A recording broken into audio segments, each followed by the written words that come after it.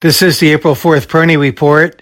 Energy and aerospace defense were two standout categories in yesterday's session. Connecting the dots, this might seem to cast a bit of an ominous shadow with respect to geopolitical concerns. But beyond that, the underlying behavior of the market was quite good. We did see continuing good development of the cup bottoming formations in the major indices, especially the Dow and the S&P 500, which have been lagging behind the NASDAQ with the continuing rotation that we've been seeing.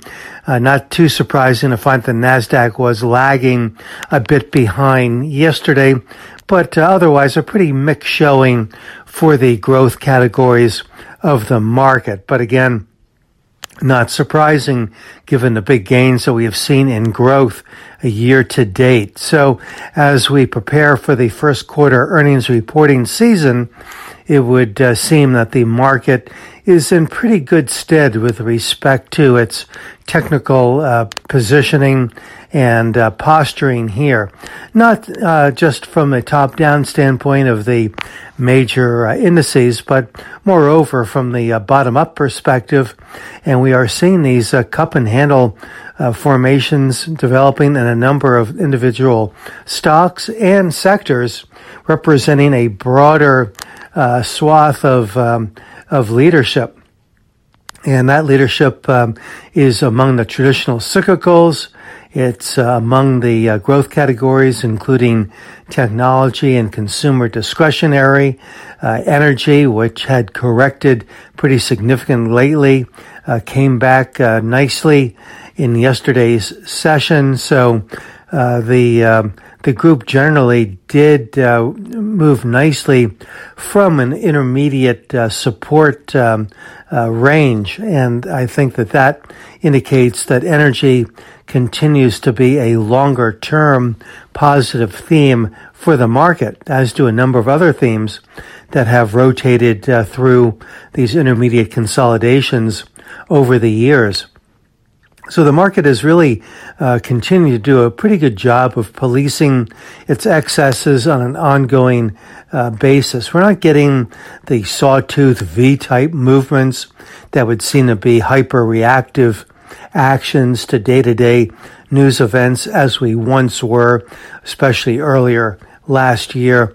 Now it's really tending to smooth out, and we do have that greater degree of elasticity even in the face of some pretty difficult and challenging headline news. And of course, the most recent example of that was the financial debacle with respect to SVB Bank and other banks. And yet the market really held up quite well, as I mentioned, and as evident, the major indices quickly regained their positive courses and moving back into those support trading ranges that they had been in prior to the big pullback when the SVB news broke around March 10th. Now for the S&P 500, the range seems to be about 3950 to about 4200. So as we have gone through March, which certainly presented heightened volatility, it really hasn't done anything to derail the positive market condition technically that really began to take form shortly after the lows were struck in September and October of last year. This is Gene Peroni at Peroni Portfolio Advisors. All expressions and views presented on this podcast are the opinion of the commentator and may be subject to change.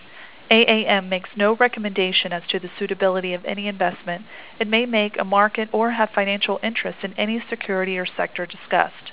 Past performance is no guarantee of future results. Investors should consult a financial professional before making any investment decision.